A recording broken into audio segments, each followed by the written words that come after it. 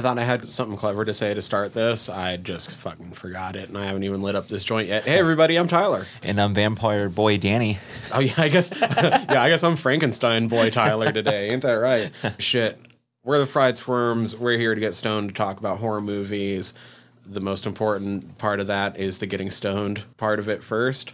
So we're going to get to our green hits right off the bat. Danny, I'm going to ask you, even though I know what it is in my hand right now. Danny, what's in my hand right now? So you're holding a Kush Mint joint that we both got from Flower. And with that being said, this is a 50-50 hybrid, and it is a classic cross of Bubba Kush and Animal Mints strains. And it says that it's a perfect strain for people who like that minty flavor. And, of course, it is well balanced. This one sits at like 34.5%, dude, over at the shop. So it typically comes in huge from Flower. Dude, that's crazy. If It's good for bud anyway, but like that's huge numbers. From that shop, that's some big numbers, man. So with that being said, on average, it ranges somewhere in the mid-20s. Now, people have noted that the aroma is of an earthy, sweet woods in a rich, spicy coffee, of course, with a heavy kick of mint. This is good for people who typically have appetite loss, chronic pain, depression, fatigue, and nausea. And the effects you'll get are a body high. You'll feel a little cerebral. It will give you the munchies, but you'll also feel relaxed and uplifted. Sweet. So I handed off to you a strain I hadn't seen down at Flower before, so I decided to pick it up, called Lemon Lava. It's going to be a cross between Lemon Heads and Lava Cake. It's supposed to be pretty citrusy. Are you getting citrus off that? I am. It's very subtle, but so far so good. Yeah, so mostly citrusy, a little bit of sage, a little bit of mint. They're saying here a subtle grape aftertaste, which... I'm not really getting that. Yeah. More of just a full-on, like, general sativa blend. Should come on smooth, make you nice and alert and bright and refreshing. That's the keywords I'm pulling out of the hive for this one. Hey, I'll take it. And it's sitting at about 26%. So a little bit more within what we usually see coming out of Flower. But not that makes it bad. I think, like we've said time and time again, keep going back to that place because it's fucking quality bud. Dude, so no kidding, right? I guess with that in mind, while it's the green hits, I'll mention again, go check out our Patreon. You could have listened to this last week at the lowest level. At the highest level, you could be fucking chatting with us right now over Discord. Check out the in-betweens.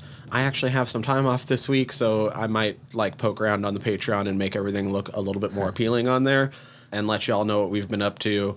And especially because what I've been up to fits in today's episode. So with that in mind, let's get into the guts and bolts and skin staples of Vampire Girl versus Frankenstein Girl. Yes, you heard that right. Vampire Girl versus Frankenstein Girl. Guts and bolts. All right, guts and bolts. Vampire Girl versus Frankenstein Girl. One of the most fun movie titles to say in existence, especially because I'm positive a bunch of people think you're making it up whenever you say it. Anyway, to start off, we'll go with our, being that this is the guts and bolts, who and what went into this. Stay spoiler-free for this little section. The spoiler-free setup for this movie is that it's a high school rom-com with a boy caught in between the group of mean girls and the new outsider that just came to town. Dude, that's as simple as it gets. However, the outsider is a vampire girl. Yeah, hence the name and the title. Oh, did we mention this was from Japan? I know it. Because then, not to generalize things too much, but Japanese kookiness occurs after that. Yeah, I think if you've been following us long enough, you know what we mean by that. There's just some things that I've never seen out of any other country. All of those things happen in this movie. Hey, man, I think that's a big reason why we keep coming back to that as well. I'm excited. So I think that's a pretty good brief setup without spoiling anything about what this film entails. And of course, from week to week, we like to talk about the cast and crew of the film. And this week, as a gentleman we've talked about several times before, he has multiple titles in this film too, and it's our director. He's actually one half of the directing team. And I'll start off with Yoshihiro Nishimura. And we talked about him, of course, because we reviewed him actually twice. We talked about him on episode 159 with Tokyo Gore Police. Yeah. Yeah, and then he did a segment for the ABCs of Death. I think it was Z. Z. Yeah, For Zetsumetsu. Yep. Yeah, dude. If you guys don't know, remember offhand, that's basically the Japanese remake of Wow. Doctor Strangelove. Yeah. in 4 minutes. It's pretty gnarly. It's pretty gnarly. All right, so a few other titles underneath his belt. He's got some really cool films. I'm going to say, I think almost every film you're going to name is one that we have to get to in the future. Oh, man. Trust me, I've been looking at them on eBay and some other sites because I want to get my hands on some of these. So I'm going to start off with Mutant Girl Squad. That's actually a film I do own. Hell Driver is a film I've been looking for, and it's super available, and it's pretty reasonably priced. A film you and I have actually both talked about in passing, I think just in our personal conversations, is he did the segment The Hell Chef for the Profane exhibit back in 2013. Whenever that gets an official release, that might be the first thing I actually officially buy from Unearthed. Yeah.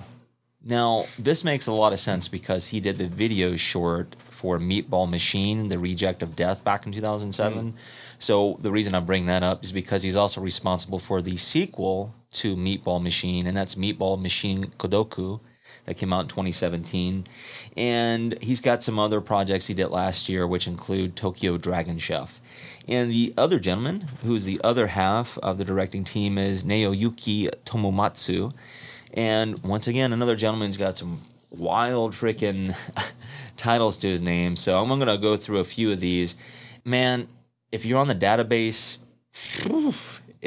I'll talk about it here in just a second. So I'm going to lead off with Zombie Self-Defense Force from 2006. He's also responsible for such things as, let's see here, the rape zombie films. So it starts with Lust of the Dead. So I've known because I see them on eBay, and they only go by Lust of the Dead. So he did the first 3 in that series. He's also responsible for, actually, part 4 and 5 as well, and a 2018 film called Scissor Penis. Yeah, I was going to say, so we've never explicitly talked about this genre before, but he's known for pink film. Yeah, actually, we did talk about that briefly. Okay. Yes, because of, I think it was Perfect Blue.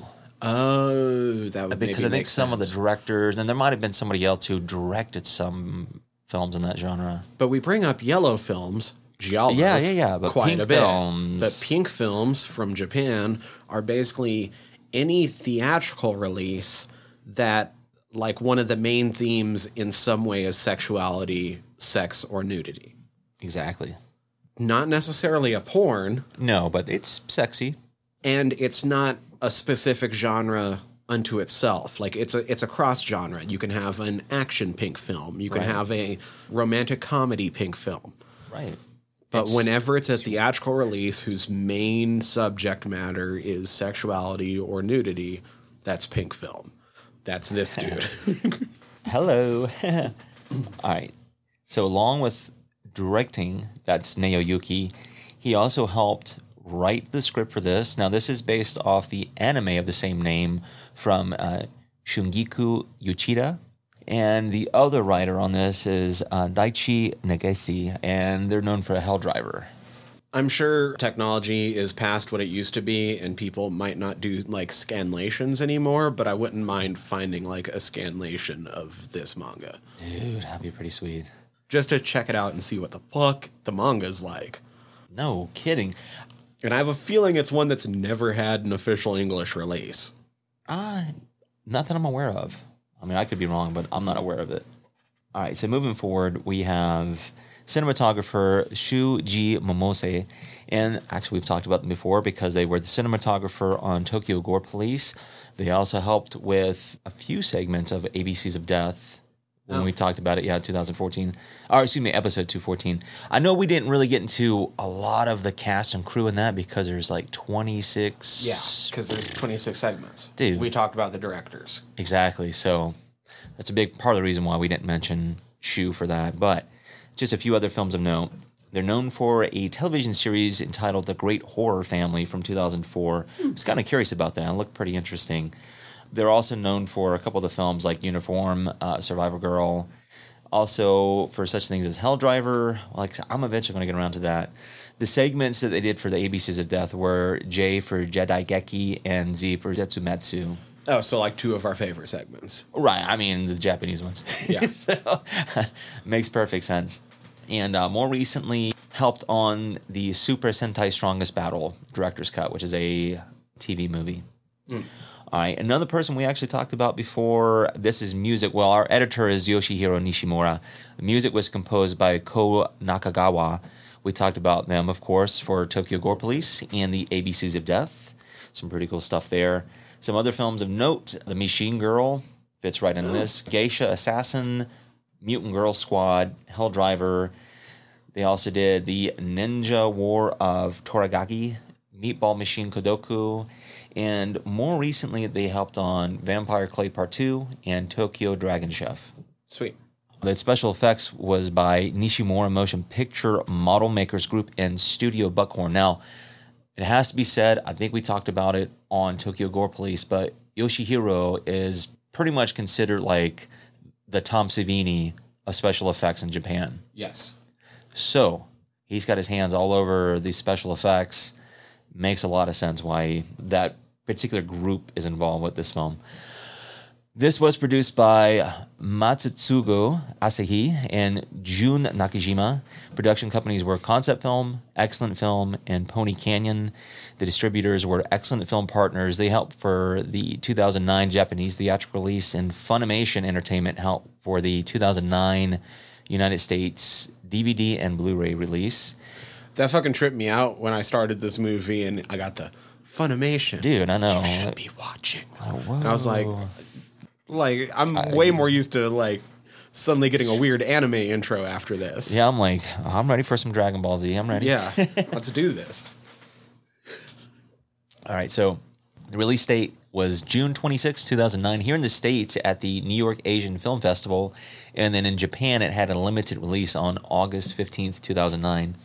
Do have a tagline in that this is no ordinary love triangle. Yeah. That's an understatement. I would concur. All right, so moving into our cast, I'm going to lead off with Yuki Koramura, and she plays the role of Monami, who is also our vampire girl.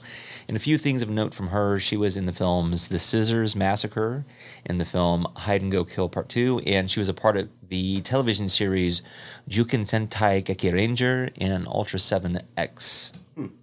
All right, we have Iri Otoguro. She plays the role of Keiko.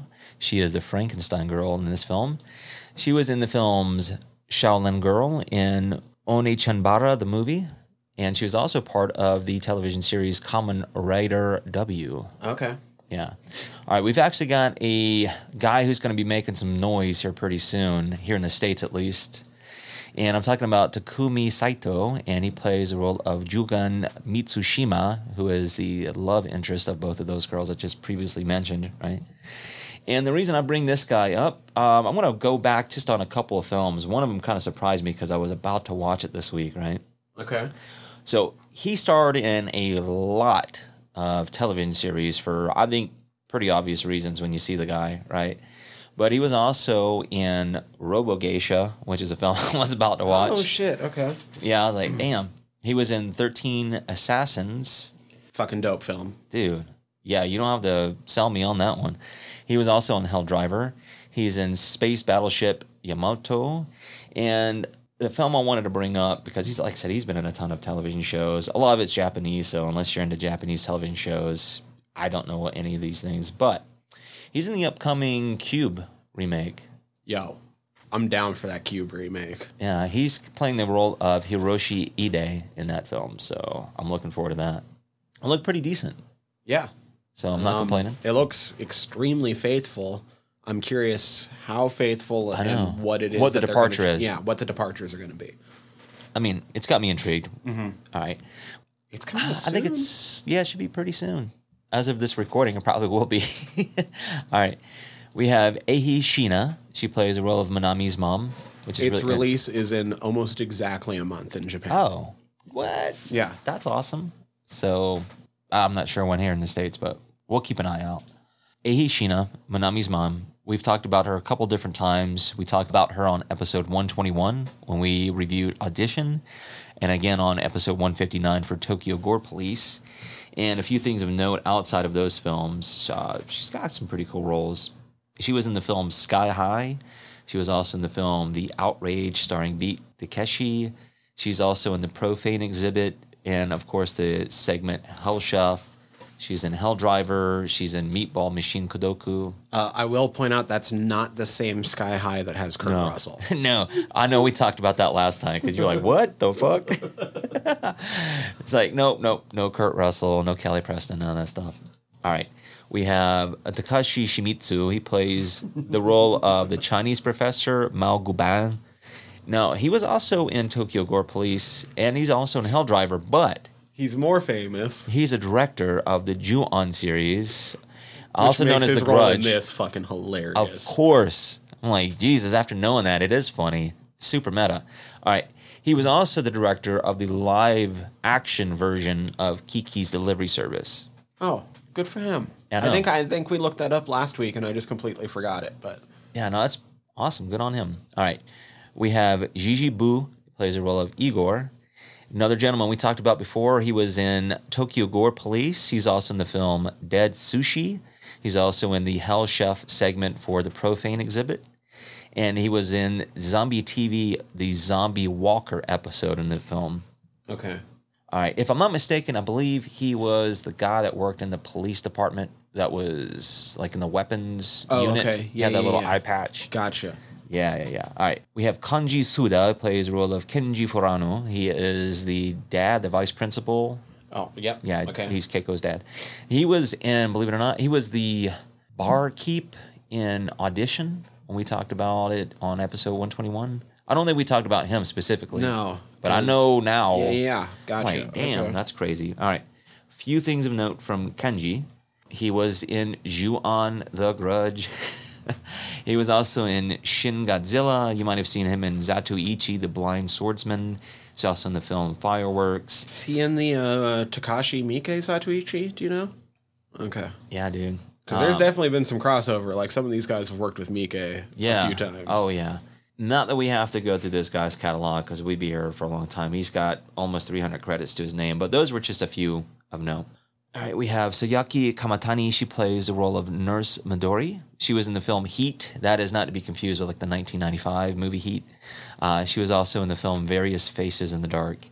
We have Maki Mitsui. She plays the role of Kiriko, who is the school wrist cutter champion. She was actually, I think she played Snail Girl in episode 159 when we talked about Tokyo Gore Police. She's fucking Snail Girl? Okay. That's fucked up. Yeah, so with that being said, yeah, she is. She was in Mutant Girl Squad. She's also in Meatball Machine Kodoku.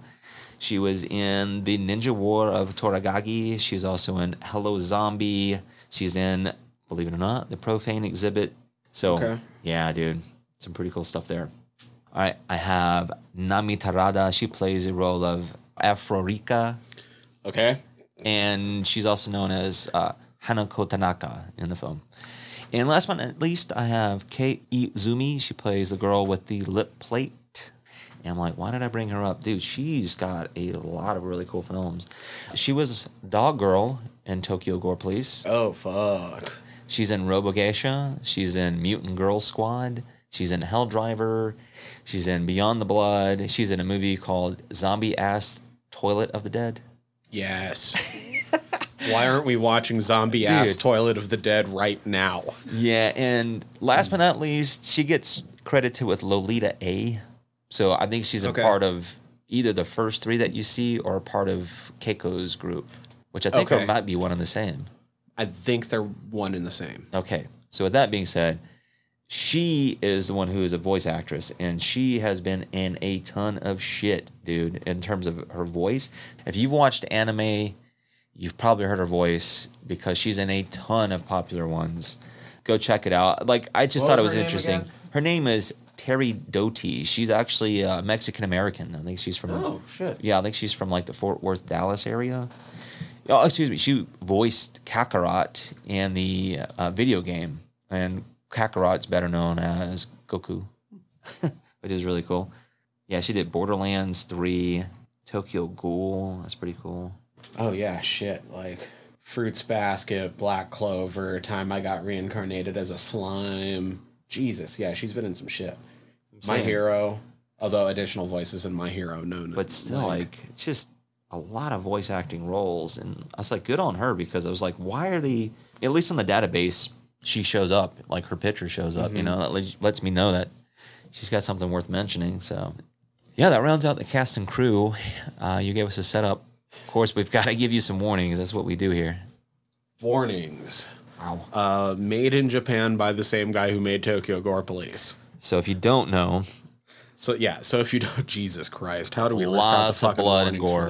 for this? It's a gore film. It's a splatter film. it really is. It's not splatter. porn. It's not torture porn. No. It's a splatter film. It has something that can be misconstrued as blackface. Just go ahead and throw it out there. I was about to say. Well, it is. I mean, it is blackface. But not that it's an Japan, excuse.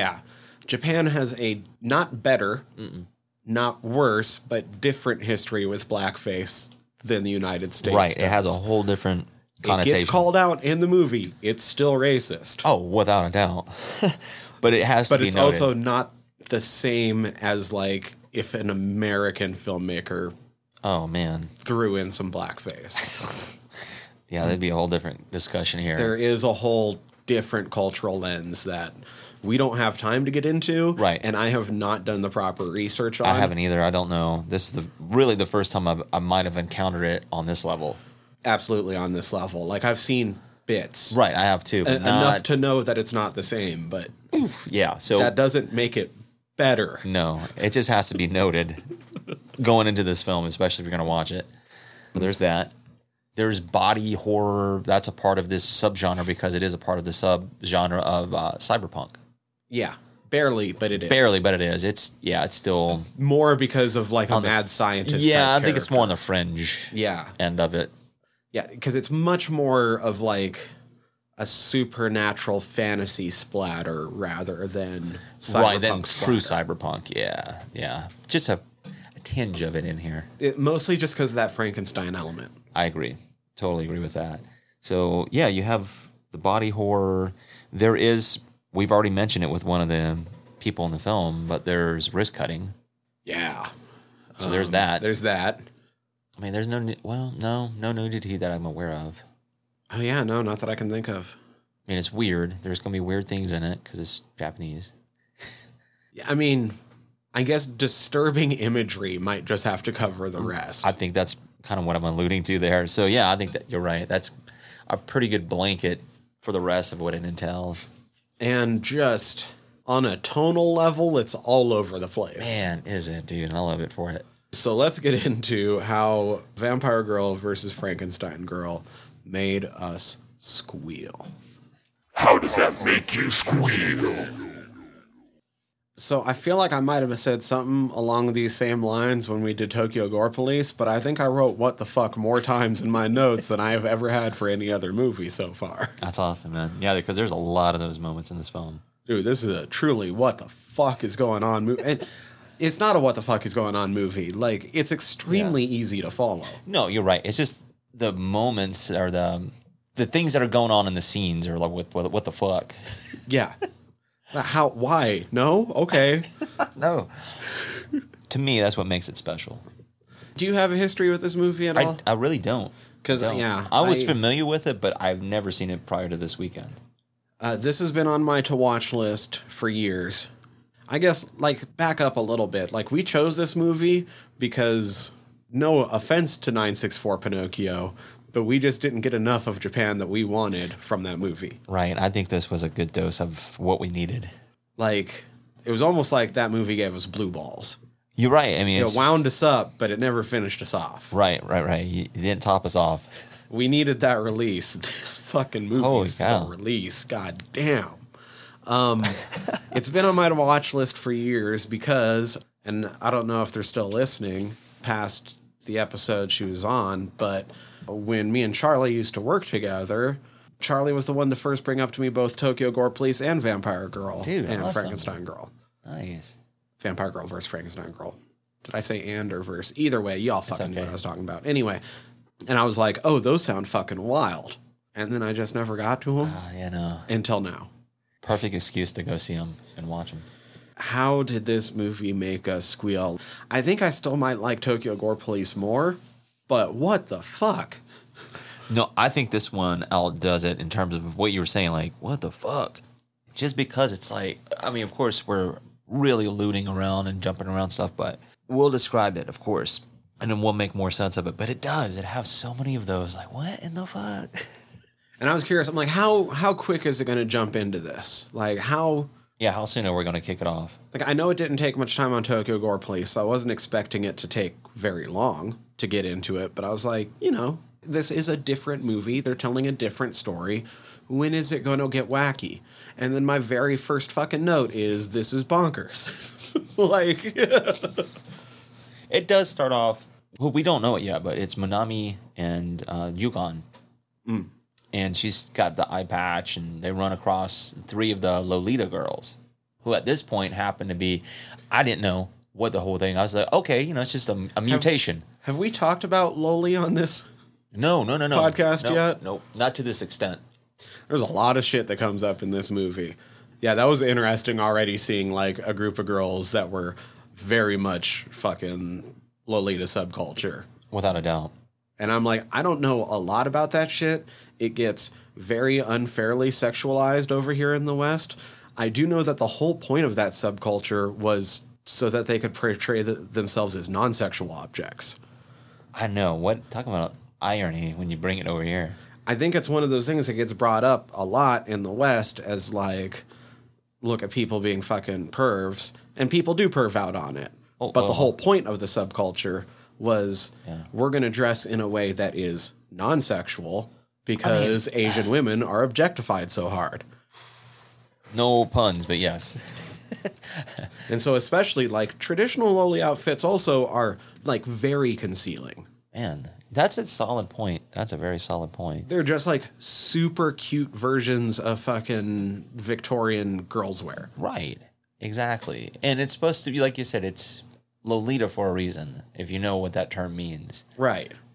That's already creepy as it is. But there we are. Exactly. So that's what you're seeing first off. Loli Franken girls. Right. And one of my first notes, it literally says, I just put, Minami dispatches 3 sweet Lolita girls in gory fashion. And it kicks off like that. And I'm like, all right. And it's not just that. It's It's the fucking song. Dude. Fucking Pinky, Pinky, Pinky Love. Yeah. Some boys kissing, some girls dancing. Yeah. I'm like, oh, yes. Hell yes. I will say there's one almost a bad bit to this movie to me. I fucking enjoyed the shit out of this movie. Right. But one of my favorite gore effects happens right off the top. Because the first Loli's skull getting knocked off and going and biting the second one and ripping her face off, that face rip is fucking gnar, dude. And you're like, Jesus. It takes a while. Also, I will say, like, we've danced around it a little bit.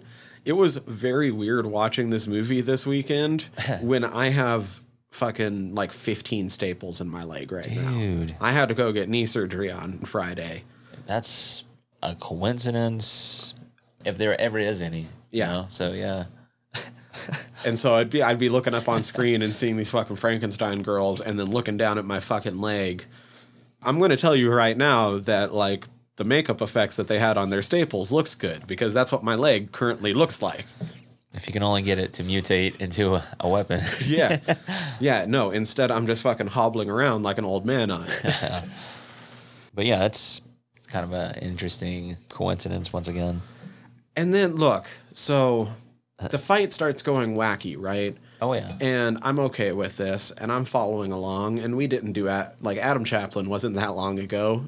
It was kind of some of the Right. same weirdly campy, over the top.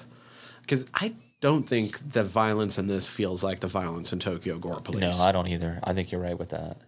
I feel like that was much more pointed, and this is much more slapsticky.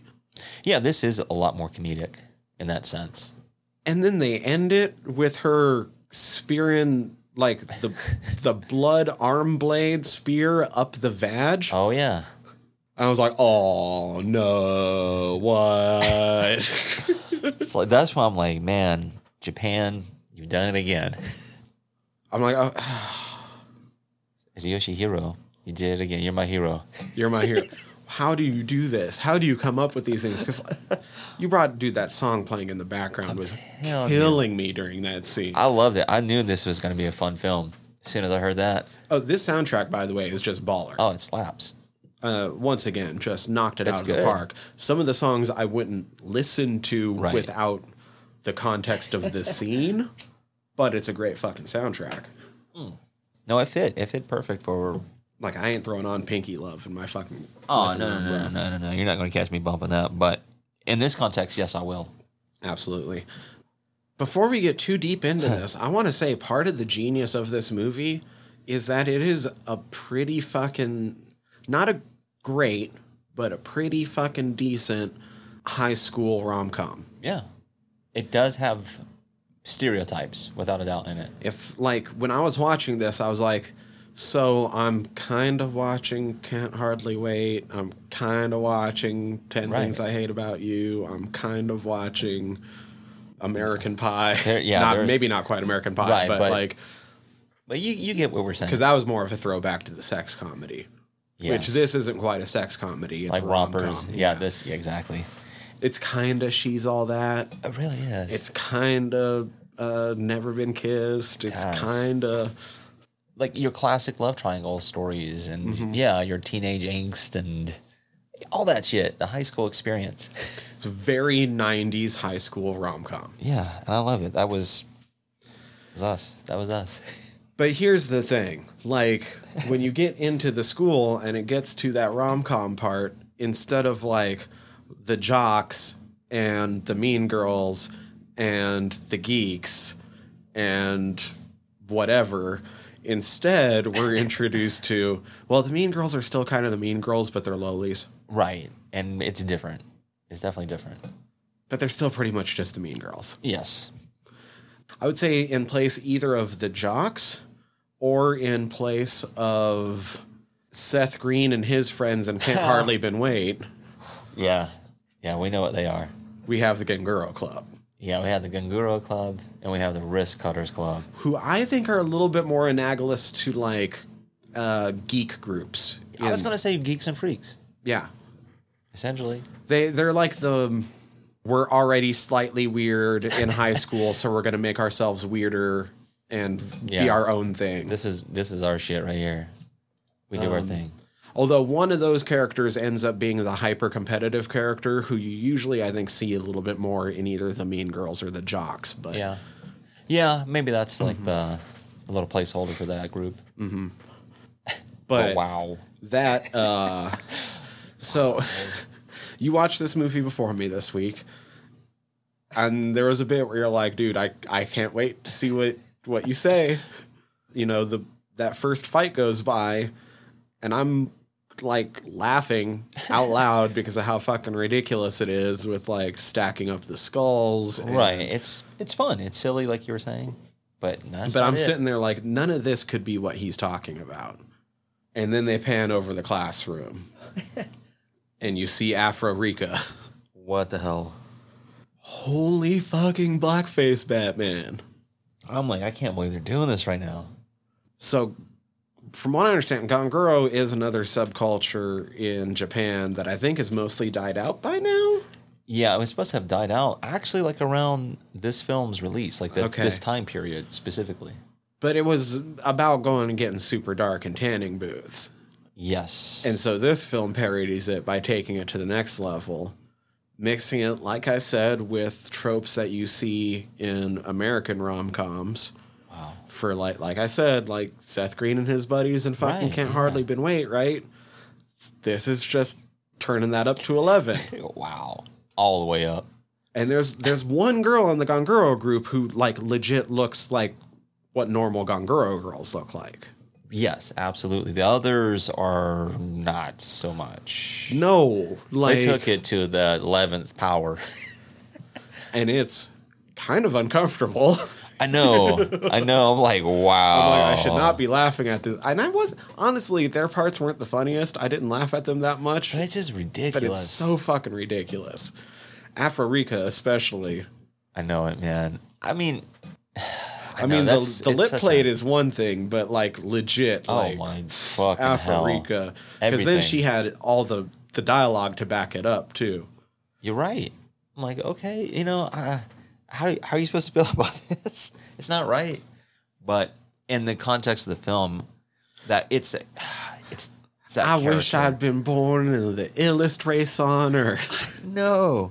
I'm like, damn. Don't you be. What was she bitching about? Like Milk and like milk lattes and coffee. Yeah. and the chewing gum. Don't be putting like fucking white things in that black food. We only supposed to eat black. Black chewing gum. Yeah, black food. I'm like, damn. Everything. You Michael Jackson. Oh, that shit was hilarious. I'm like, what the? That's those moments though, like the what the fuck moments. The fucking Obama chant. Yes, we can. What the Change. fuck? Yo, yeah, change. That was crazy, man. I thought it was, but that you're right. But that's like a critique, of course, of that subculture, and it's They do. doing The it- one girl does call it out right up top. Oh, like without she's a like, doubt. "Isn't this shit like for real racist?" And those mean- other ones ain't here to listen. dude. The signs on the fucking door. I got it written down. It says Super Dark Girls Club. Then underneath that is supposed to say, "Are you guys Japanese or what?" And then get as black as they come. Oh my God. Yeah, but that's what it is, man. You know.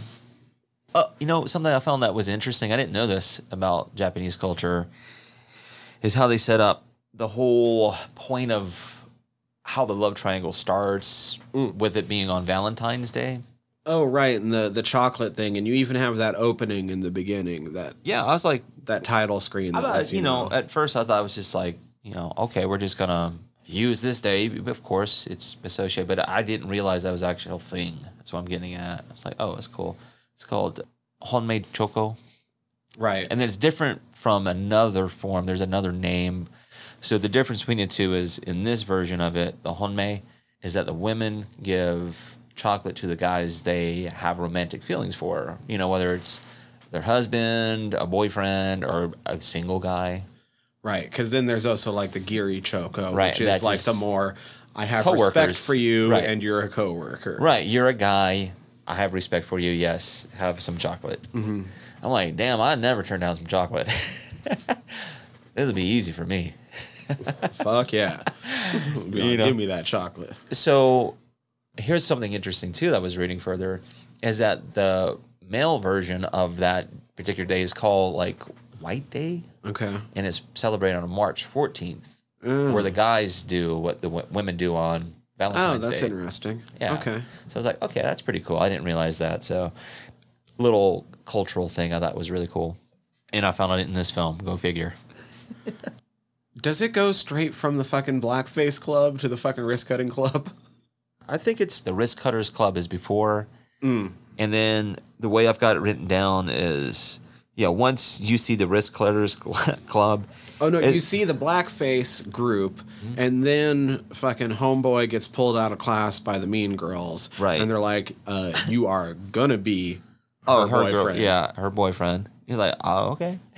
He's like, fine, whatever. Like, she's cute. Oh, yeah. I'm like, I'm not complaining. Yeah. I mean, they're all bitches, but Right. But, you know, they're cute. yeah. And then that's when it cuts over to the fucking Wrist Cutters Club.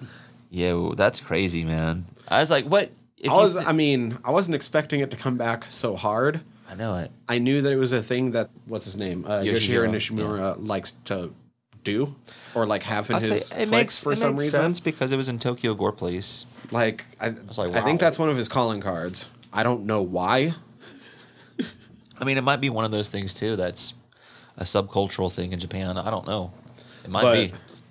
that was the thing that made me the most weirdly uncomfortable in this whole Dude, movie. It's fucking weird. Like but having a straight up wrist cutting club Yeah. and taking it like it's humorous, those scenes, Oh, of but course. it's fucked up. yeah, I mean, it's super taboo over here. You know, where over there, it's. I think most of this is to the point where, yeah, I mean, it's pointing out these things in a not necessarily mocking manner, but you know, in a slapstick style to get the point across. Like these things exist, and we're exaggerating them, Right. but they still exist. Show you how ridiculous it is.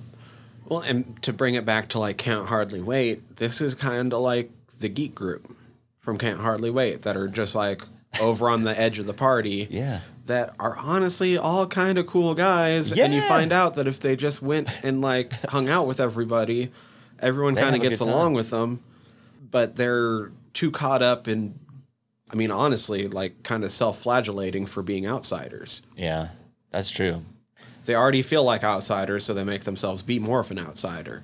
Yeah. And like I understand this because like I was that geek kid. So No, I like, mean, at a point, especially at that age group, you know, you're all in your head. Everybody's mostly in their head, or their egos is driving them the whole time. You know, so it's easy to be like self-deprecating, like I don't belong, have the imposter syndrome.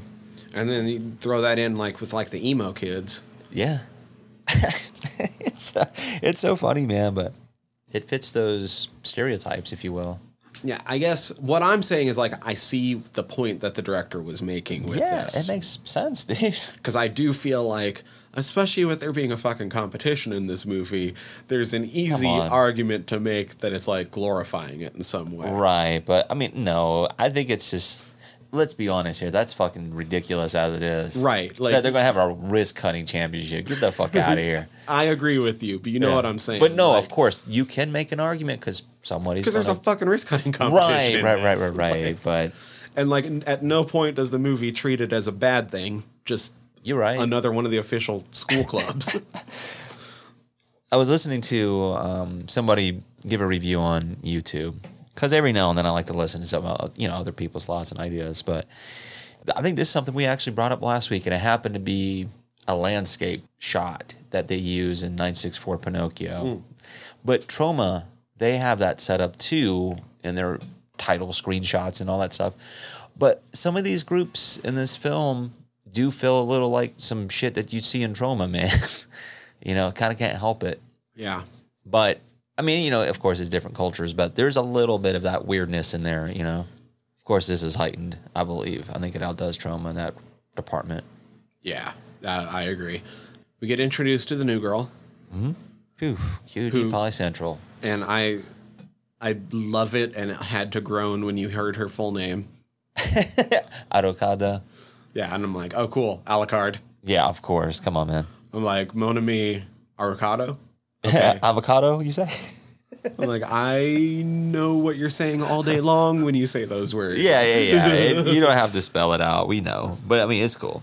It's cool. There's a part of me that wonders if her first name is intentionally supposed to be like the French Mon ami Perhaps. for my love, Alucard. That makes sense. Yeah. Mon ami. I mean, ami, it could be friend. Yeah, but- friend, but you know. But I know what you're saying. Still, I mean, it would make sense. Yeah, she's trying to get up on Jugon as well. And like she's kind of succeeding. Oh, yeah. Well, the teacher in that classroom is like confiscating every girl's chocolate. He ain't having that shit, right? So we learned because after class and all that stuff, she hid a small little chocolate. She's like, you know, no one notices me. And I figured this is small enough where no one will notice it. So her introduction when he's like, she was very like, "Who beautiful. are you?" Most of the time, everyone noticed her, but nobody noticed her. Yeah, like nobody noticed when she was there. No one noticed her when she was gone. And they have those like little montage, if you will. But I liked it. It was cute. It was funny. Well, it reminded me of like some of that like almost Twilight type bullshit, right? Yeah, I mean it's kind of sitcom-y and just bubblegummy. We're like, yeah, fucking drop dead gorgeous girl moves I to mean, a new school, but goes you mentioned it. unnoticed because You it's mentioned it. required for the teenage plot. Like, can't hardly wait with Jennifer Love Hewitt. right. You know, she had the Pop-Tart. God damn it! Speaking of Twilight, dude swooping in. Yeah, right. Yeah. So, but it has those moments, like it has that feel, and I agree. It's a good setup to what happens. So she presents him her chocolate, and he notices something about it because he bites into it. He's like, "What is this taste? It's delicious, right?" He loves it, but So Homeboy was instructed to act as flat as he does in this movie, right? oh yeah, I would imagine so, We've both seen 13 Assassins. Homeboy can act. dude. Yeah. Nobody does a bad job in that movie. No, I think he was supposed to play like really dumb, like Yeah. like the airhead. Like, dude, you got two cutie pies fighting over you. What is wrong with you? Dude, even the line deliveries are fucking just hilariously like almost like bad video game cutscene voice acting. Yeah, and I think it was done on purpose, given the characters and some of the lines and over the top deliveries. Yeah. Yeah. He eats the chocolate. We all know what happens when you eat vampire blood. Right. First, you recognize that when you make a cut, you do that. And it's like, oh, that's blood. But then you start tripping balls. So the CGI is dated as fuck. Right. But this is Still one of pretty my cool. favorite versions of like representing a vampire's bloodlust. I like it. It does have a comic booky, manga feel, but it's good for the CG, like you were saying. Yeah, it's dated, but it still looks good. It I gets just the point like across. love the idea of like his vision going down to like people just look like walking circulatory systems and shit. Right. Tell me another film that you've seen that do that. Like it's, that. It's such a fucking good way to portray a vampire's bloodlust. Yeah, I'm like, dude, that even was if really the cool. CG doesn't look the greatest. It's not the greatest, but All the ideas are there and they're fucking dude. solid. I liked it. I thought it was really cool. No complaints from me. Oh, what did you... I mean, of course, the character himself, the vice principal. At first, he comes off as like just a scaredy cat. Didn't see the twist coming. No. He turns into Herbert West, Japanese Herbert West, and In Dr. kabuki. Frankenstein in kabuki makeup. And I love how over the top his character gets when he's in that particular character. Man, holy shit. He's Because awesome. he was already over the top as the vice principal, but in a different way. Right, he's the bumbling fool, not mad scientist, but he's just a nerdy scientist who's scared of this teacher. Like your vice, anyway. And he's subservient to his daughter, it appears. You know? And then fucking What the fuck? Kabuki's out. Dude. Goddamn Kabuki Kenji over there. Yeah, and he has Nurse Midori as his assistant. Hello, nurse. I know. Man, good job in casting in this film. I'm not complaining. Also, didn't see the twist coming with her as No. her being his fucking assistant. That was awesome. And it's silly, over the top. It gets gory at times. It gets super fucking silly. Dude, that first bit where they actually show them together, like, killing the fucking kid. And she's like, all right, I'll do it. We got him. I like how they do it. They just inject the kid in the neck. You don't know exactly who. Yeah, and you're like, what the fuck? It's a nurse? And she just gets out and she's like, you can't see It's what so I'm doing, but silly. it's just, it's, Right. there's no malice, just like simply swinging these sharp implements and they're happening to go into his chest and there's blood It's like spraying everywhere. if his body was a xylophone. And you have like the levitating, circling Oh my hand God. and shit. It's and so silly. It's so funny. you see what fucking Kabuki Kenji makes, and it's disgusting looking. Yeah. To me, it felt like Reanimator. It did feel like Reanimator, right? It's silly, but I liked it. We passed over it really quickly, but fucking when you saw the janitor, there was no way his name wasn't going to be Igor. Oh my goddamn. Yeah, that's so funny, man. I don't know how much you've done research because I'm like, where exactly does Igor come in terms of like his character? Where's his origins and shit like that? Oh, yeah, no, I never really did. Yeah, I was just kind of curious, out of curiosity's sake. So, of course, it has to do with Frankenstein, but Frankenstein's assistant, I think later Yeah. on, wasn't even in Mary Shelley's book. Igor. Right. It was a character actually named Fritz. Oh, And okay. Fritz on stage transformed into Igor, which I think they said it was like a composite character of all these other. I don't know if it was folklore or like, but it was spelled different too. It wasn't spelled like, with the I. It was, I think it was like Y. Oh, okay. Something like that. Like actually like Igor? Yeah, it was pretty. Like, was that actually a really fucking smart joke pretty in that close, movie? perhaps, yeah. But yeah, long story short, it was Bela Lugosi portrayed that character in one of the Frankenstein movies. Yeah, Oh, yeah, Son of Frankenstein. there you go. It was And like then two Ghost movies. of Frankenstein a few years later. Yeah, so I was like, oh shit, I didn't even know that. I had no idea. Oh, YGOR. There you go. Yeah. So I was like, damn, I never knew that. So here's two things I've learned in a fucking film as ridiculous as this about some pop culture things, even here in the States, So I'm always learning. Oh. Oh, Peter Lorre? Did he ever actually play him? I don't know, but he 'Cause I fucking feel looks like he was him. he was always the Igor character in like cartoons. They'd always give like Igor Peter Lorre's voice in cartoons when we were growing up, right? That's solid, yeah. Did he ever actually play Igor? I almost feel like we might have talked about this when we talked about, I think it was The Raven. He played the Hunchback a number of times. Right, and that might have been it. Maybe not Igor, but yeah, Hunchback. Which that would have been, that's a shame. Because he would have been perfect. I don't think he did. Because I always think of the character of Igor with Peter Lorre's voice. Dude, his voice is perfect. Yes, master. And he has the build for it. Mm-hmm. You just have to hunch over a little bit. Again, I can only do even a little bit of a Peter Lorre because of fucking Casablanca. That's awesome. Yes, Rick. Yes. We must save him, Rick. That's so awesome. Yeah, his character, I like it, man. Especially like it's so menacing in the background until you learn who he is. I mean, he's still a badass. Oh yeah, without a doubt. I'm not complaining. But it feels like he's like an evil character more so than what he actually is. Even though he's doing like evil shit. So fucking mean girl tries to get creepy teacher to creep on Monami. Yeah, because she's like, oh yeah, I followed her and she's like selling herself to older guys. In the park after dark. Did you hear what he said to her in reply? Yeah. Are you doing that? Yeah, you should. I'm like, damn. If you're not paying attention, I mean, yeah, it's fucked up, but it's like, god damn, that's fucked up. That's funny. But yeah, at the same time, he is stalking Monami. Well, I got to say that actually weirdly also reminded me of Battle Royale because when you find out that the one girl was turning tricks and like pimping out her classmates. I'm all fucked up. But you're right. Dude, her fucking taken out like the dudes in the park, right? Like, right. First things first. I knew she was a vampire. That was already established. Right. I didn't know she was gonna be turning into like this. I don't know, like her jaw's getting dislocated so she can bite into that guy, almost like a shark. yeah, it was weird, man. But like then a creature. But then like you almost have like a Singing in the Rain. Yeah. Then it gets. I'm like.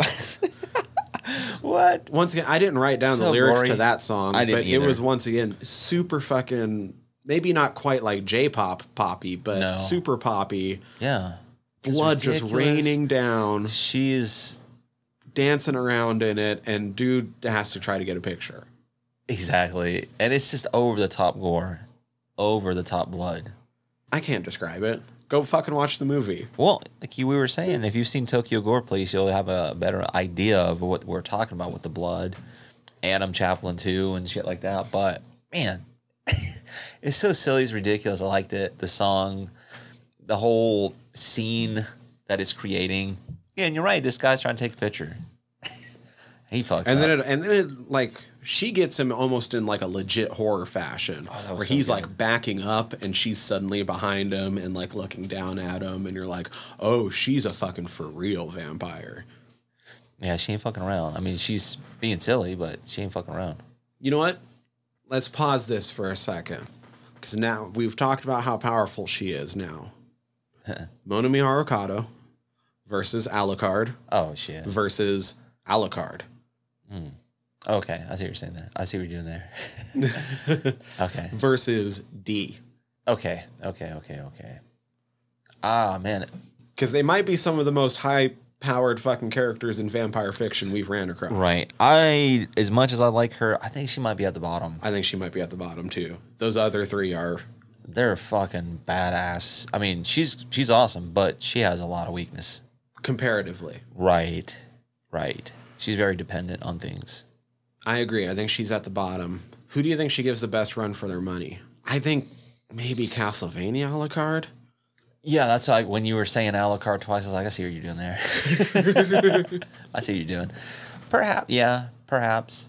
I think that's probably the most even matchup. I think D and that's- Alucard are I think even though on a different level. Oh yeah, no. Like they're gonna waste her. Yeah. And like, I don't think D holds a candle to Alucard. No, he doesn't.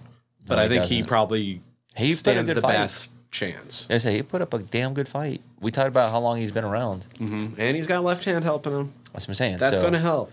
It's gonna be a hell of a fight. But oh man, we've seen what our boy can do. Oh, yeah. Shit. Sorry, Monami. I'll pick you number one though, and I mean, look, Cutie Pie Department. if we're going for, I'm trying to think, like, she'll kill James Woods. Oh yeah. She'll get James Woods. She'll get everybody in Fright Night. Yeah. I love that movie, but she will. She'll probably stand a chance in Near Dark and stuff. I think she'd stand a chance in, she'd wipe the floor with the Near Dark Vamps. Like, What do you they're think cool. about From Dusk Till Dawn? As long as she didn't get overwhelmed by pure numbers. Yeah, solid. Yeah, that's a good point. Yeah, then she One-on-one, she takes any of those easy. Maybe even 10-on-1. She's badass. I mean, she can hold her own. But there was a lot of those Vamps. Yeah. There's some things we're not revealing, like with some of her powers. Is like thinking about it, she has some unique powers, but Yeah. she gets drained. It seems like pretty easy after she uses them. That's the only thing I'm thinking. If she didn't get drained so bad, like, Yeah. she'd be higher up. And that's where she and D have that similarity. Yeah, but he has way more stamina. That's what I'm saying, than her. dude. Fuck, man. Sorry. I think he'd take her out. And This is all and from conjecture. and from This is what so we've silly. seen at like higher levels too. Yeah. Like, not only does he last longer, but he lasts longer putting out more. Man, dude, are you kidding me? That dude's so badass. Come on now. Yeah, and left hand. I mean, she doesn't have that. No. Left hand, I think, neutralizes a lot of what she could potentially throw. Oh, yeah. So, yeah, I don't know. I like this conversation. And there's probably a lot of people got tuned out. But go watch those films. You'll see what we're talking about.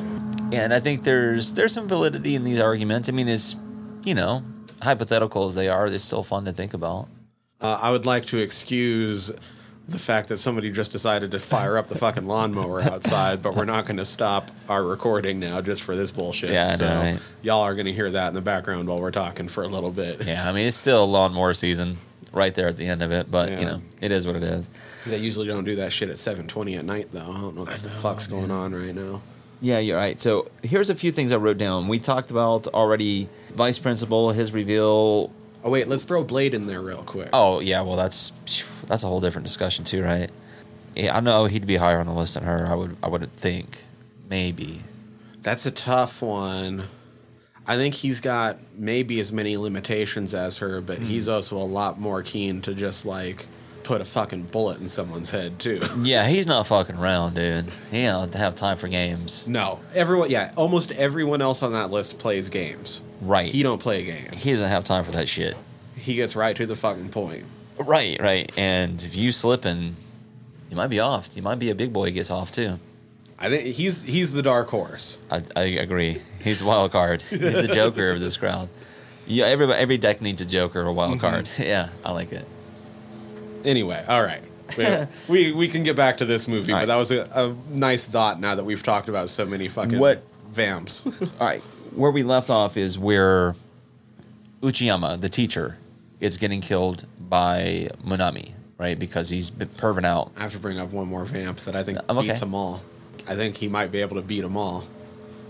Colin Robinson. Oh my gosh. He probably could. Just bore him to death. Bore him to death. Yeah, he's a psychic vampire. Just drain you. That shit is so funny. Alucard couldn't let him talk. As soon as he started talking, Done. Dude, left hand would have to keep that conversation going. keep him going. But yeah, I think everybody else would be drained. Got to give it up, Colin Robinson. I know. Talking about Dark Horse. Shit, that was a good one. I like it. Teacher's dead.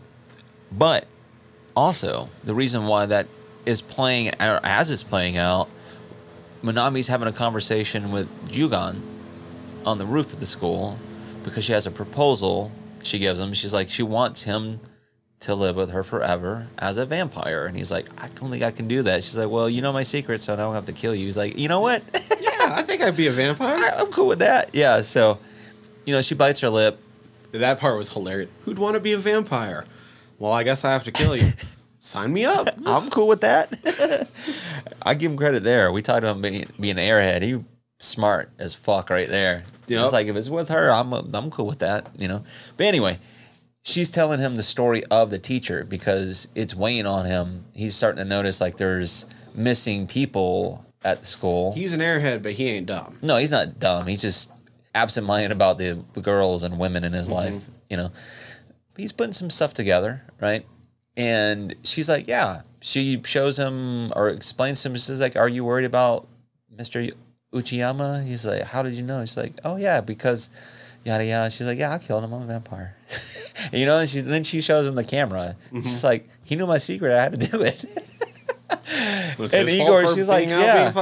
Igor's over there burning his body right now. Igor's just like, yo, sup? Yeah, he is. Like, it shows the glasses and the skeleton. Like, damn, okay. That's why I was like, it's playing the story as she's telling it to Jugon, but it's also in a weird way a continuation of where the story is following as well. So it's like, it's interesting layers. And then we get her backstory. Transferred through the blood, cool. Which was cool. Yeah, I like that. Partially because we got to see Eiji Shiina. Yeah, I was like, where's she fit in? Oh, there she is. Yeah. And she does a little bit of what she's known for, some swordplay. Yo, her part was silly as fuck. Of course it was. Right after she got shot, and it's like, it has some biblical meanings. It really does. Considering who's chasing after her. So, like, a book was written, Abraham Lincoln, Vampire Hunter. Dude. I want St. Francis Xavier, Vampire Hunter. I'm not opposed to that. That would be as silly as it sounds. I think it'd be fun. And especially if he has some crazy fucking zombie sumo wrestler assistant. That felt like... For whatever reason, that Yokozuna... Dude. Reminded me of, like... Almost like he had a personal golem, even if that's not the right religion. You're not too far off, though. But yeah, his character was over. It almost felt like a Mortal Kombat character. Yeah. In a way. It's like, it'd be a nightmare to run up against.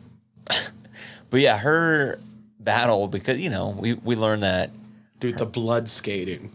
That's what I'm getting at. We learned that her mom was a vampire, and the Saints... chasing after her. Yeah, she gets shot, but then because she's a vampire and because this movie deals with mutations and what have you, she develops some kind of blades, wheels, whatever you want to call them. And she's dodging bullets and shit. Well, they're like feet wheels because they roll on their own. Right. But she's kind of using them like skates, and even though they're wheels, the edges are kind of bladed. Yeah. Because then she's using them to fuck him up in the face. Yeah, and she gets a little too close. Yeah. I mean, she fucks him up. She turns him into the blood glob. Mm-hmm. And, wipes him out.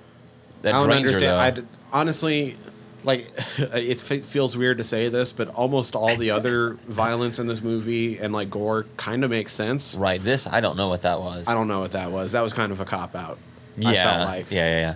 It's like, we need to use the rest of this gelatin that we made. Yeah, because she basically just, like, touches the dude back, and he... I mean, she does transform her eyes and all that shit, but that was probably, like, her last stand, her defense.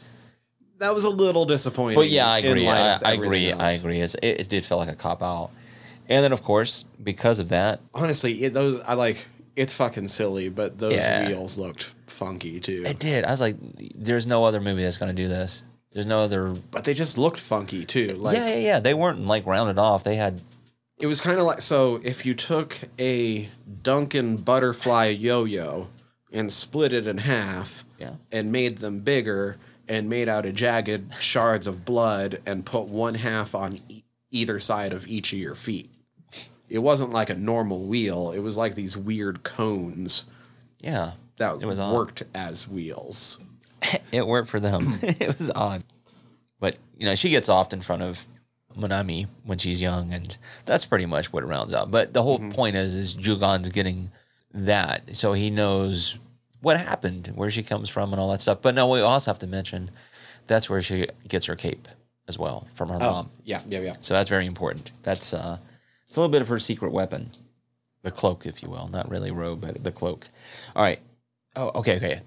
There is a scene in the nurse's office because Jugon's having headaches, but whatever, not feeling good. Monami wants. Oh, yeah, that's when way earlier she yeah. tried to get him blood, and it got interrupted by... Yeah, Keiko came in, Keiko. yeah, and she takes a swipe at her and knocks the blood on the floor. So that's why I wanted to bring that up. Reason being is because a little bit later on, the nurse goes back in to clean it up, and the guys are outside watching because it looks like she's kind of getting off. Mm-hmm. But really, this the blood from Monami. That scene felt really kind of classic slapsticky to me. Yeah, of course. It's like a romper. Those old It was Porky fun. films and it shit. was fun. I kind of tuned out a little bit until the Yeah. next scene when she actually gives the doc Kenji Gives him the blood the sample. blood, and that part was silly as fuck. Oh, yeah. I mean, eventually it turns into an arrow. It It's turns like, into yes. an arrow following the... Oh, my God. He drops his blood in the air, and it's just over the top blood rush. And he's like, oh, this is the key. This is what I'm missing. Yeah, and it kind of goes from there. Here's where the Chinese professor comes into play.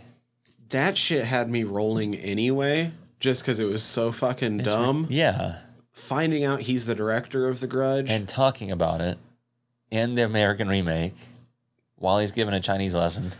Yeah, he's like, I can't remember what it was, but he's like, yeah, this. That's Chinese for The Grudge. Yeah, like it's in like- Japanese, it's Ju-on. Yeah, now switch to Did English. any of you watch any of that? And then he made mention you, of another you, director. and you are cool. It's so funny, man. I thought it was really cool, especially when you learn who he is. You're like, oh, fuck, that makes perfect sense. So that whole scene plays out with him and all that stuff. Then you get the wrist cut rally. Oh yeah, the championship. Jesus Christ. How does the girl that cuts her own arm off not win? I'm thinking because she cut her own arm off. That's the only thing I can think. Like, you're not supposed to go that far with it. You're only supposed to cut your wrist. You went too far. Automatic loser. Yeah, I was thinking the same thing. I was like, dude, I figured that's what you wanted. All that gore and blood and shit. If in that little amount of time you can get all the way through, you win, right? Yeah, I guess it's not that kind of contest. You just want it messy. You don't want it detached. Yeah, so our girl wins it. Right after that, yeah, you get the flashback with, we've already mentioned it, but Keiko interrupts once again, and she starts to attack Minami. And Minami's just dodging her attacks. She's like, you're never going to learn. She dodges that one, and she goes over the rails, and splat. Yeah. And, of course, everybody's freaking out. But it starts a course of serial murders right after this. Right. Yes, and we find out Nurse Midori, she's killing students. She's also killing staff. She takes out the wrist cutter. She takes out Afro-Rika. She gets out the wrist cutter's arms because Right. they're so trained that they could Yeah. did like block a sword? What did they fucking yeah, say? something like that. Something of that. It's something silly. They get Afro-Rika's Her legs legs. because she wanted to be the fastest. She always makes mention of Joyner, and I'm guessing is Jackie Joyner. Right. Right, it makes sense. Right, so yeah, take her legs.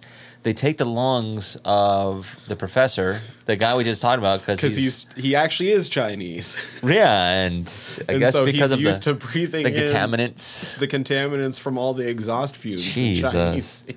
Yeah, so she takes his lungs and stuff. And we learn why, because Kenji's down there playing Dr. Frankenstein. Well, he learns, he's putting things together. he knows the blood is vital. He just doesn't know to what capacity until he's starting to play around with the screws, the bolts and stuff. And they become these weird flesh-like creatures, almost like the key Very in much Tokyo like Gore the Police. key in Tokyo Gore It's Police. very fleshy and worm-like. Right, they're kind of the same thing, but just alive. Right. They're animated.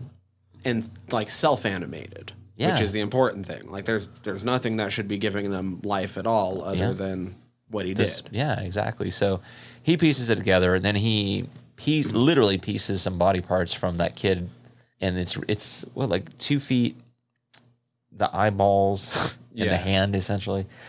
And all right, so he's figuring shit out. So Like, he made a self-propelling just ball of dicks, right? oh yeah. Like Why not? You've A got fan of dicks. it's like a koosh ball of dicks that just rolls itself everywhere like tumbleweed. You could do it. I mean, in these films, you can do that. All right.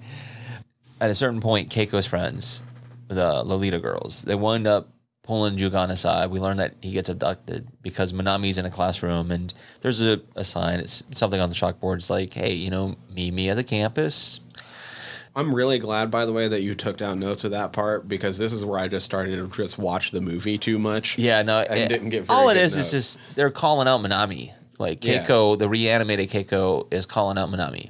They have Jugon, so of course she obliges. He's on a pretty much cross. crucified. Yeah, he's crucified. He's on a cross in the gym with the mummy version right now of Keiko Yes.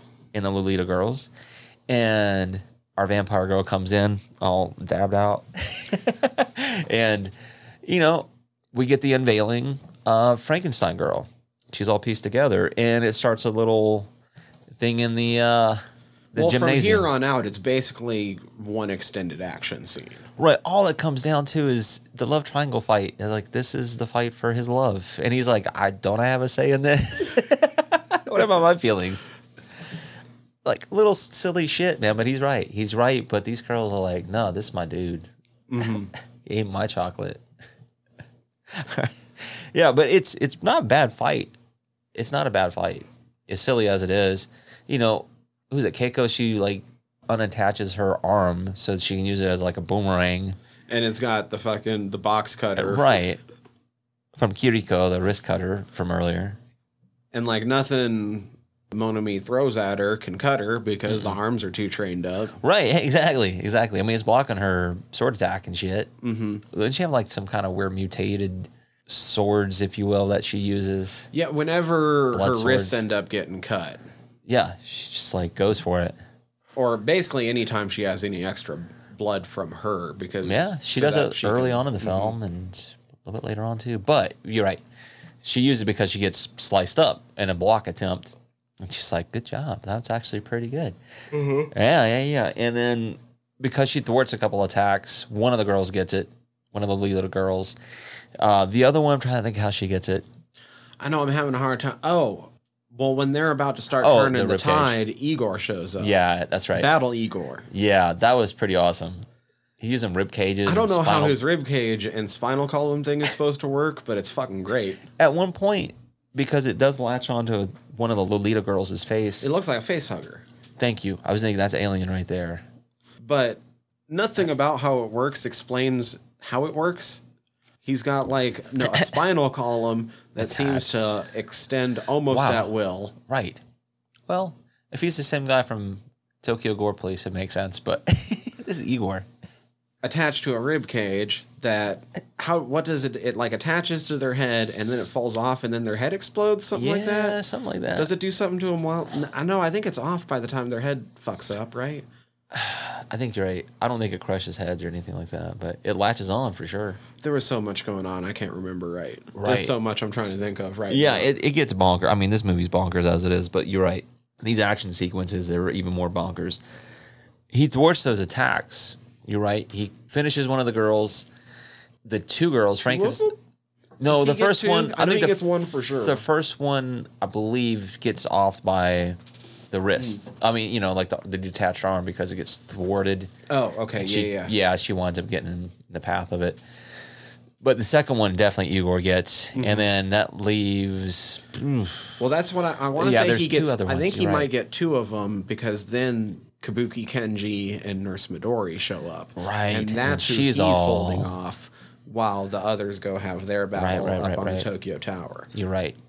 That's one. That's 2. Yeah, I can't remember how the other one. I totally forget. I got it somewhere in here, but you're right. They go up to Tokyo Tower. Frankenstein girl and Manami.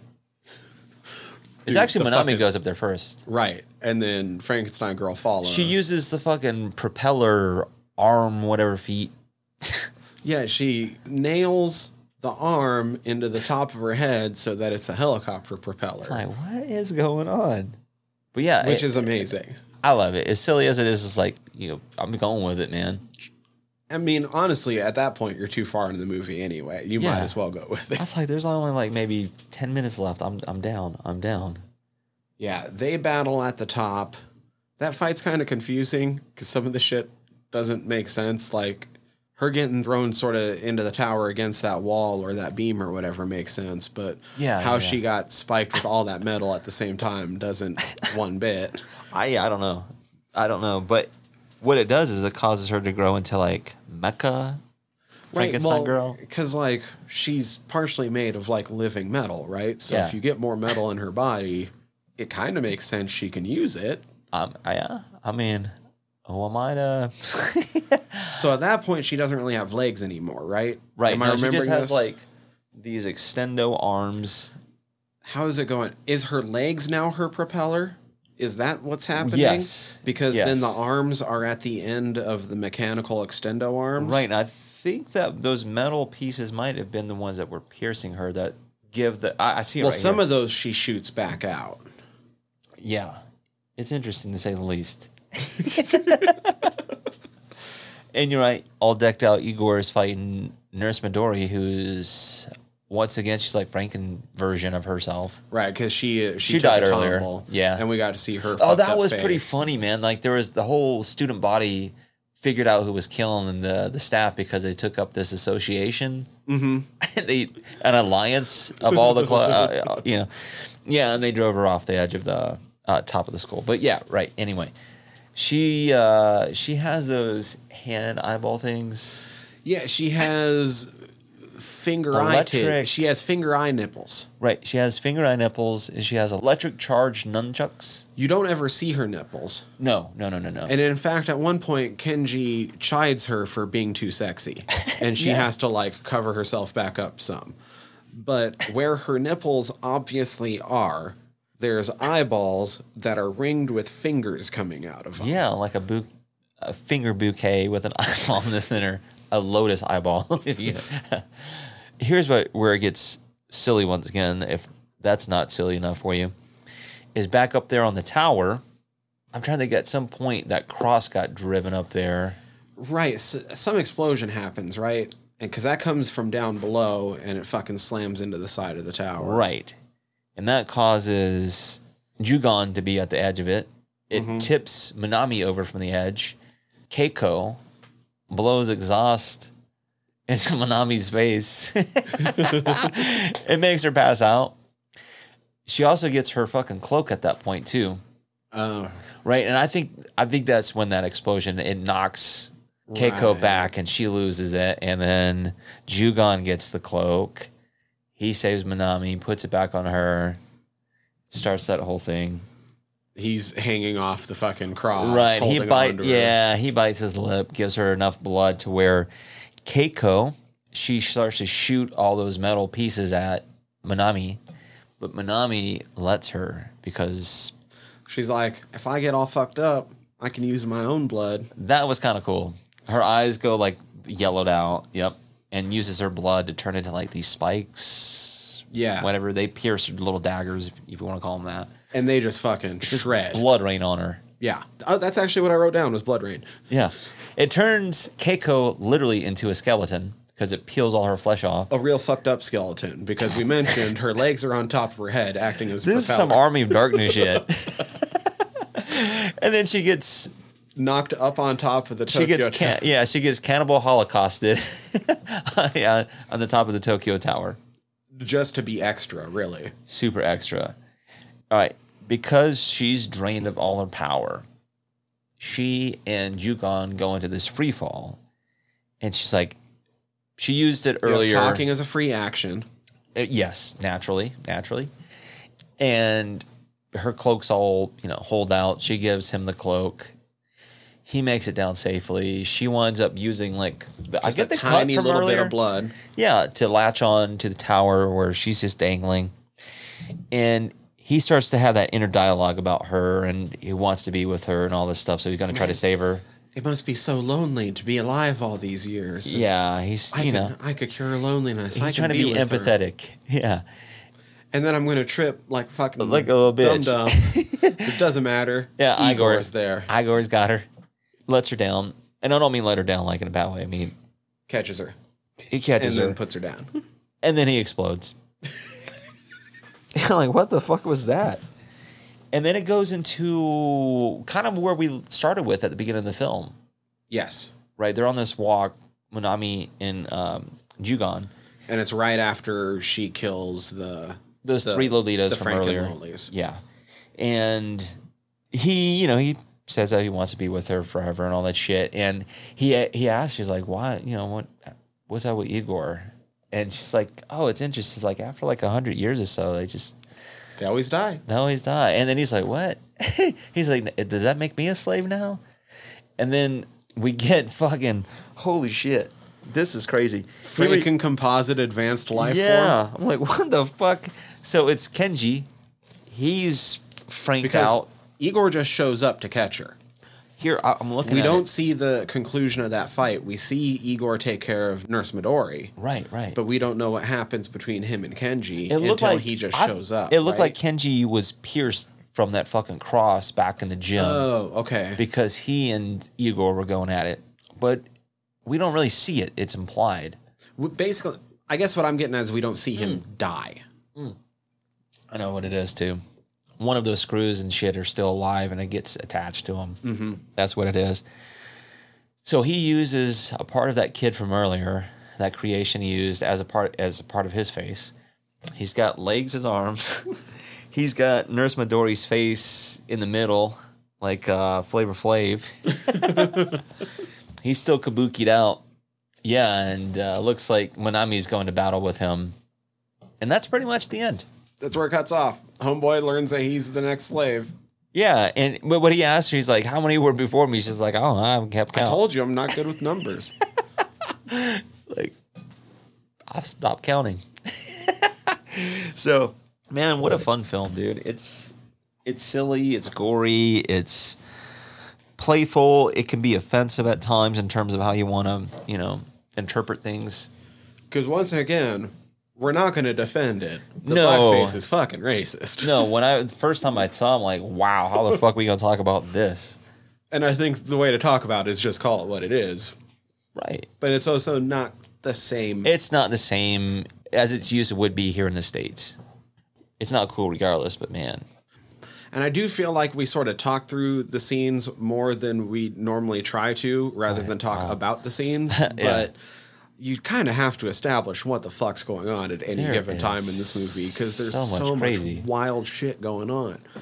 I think they really ratcheted up the silly and the what the fuck in this one compared to Tokyo Gore Police. Even though I do feel like Tokyo Gore Police is probably a better film all around.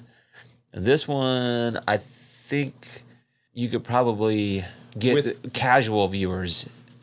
Yeah, or I was going to say with the right audience. I was going to say it's to a good degree. Party movie. To a degree, yeah, because like I said, that because it's such a touchy and sensitive topic, we already talked about it several times. I mean, not just the blackface. You have a fucking wrist cutter's That's claw. what I'm saying. It's some taboo stuff in this. But I think if you can accept it for what it's trying to remark upon and not what we take it as.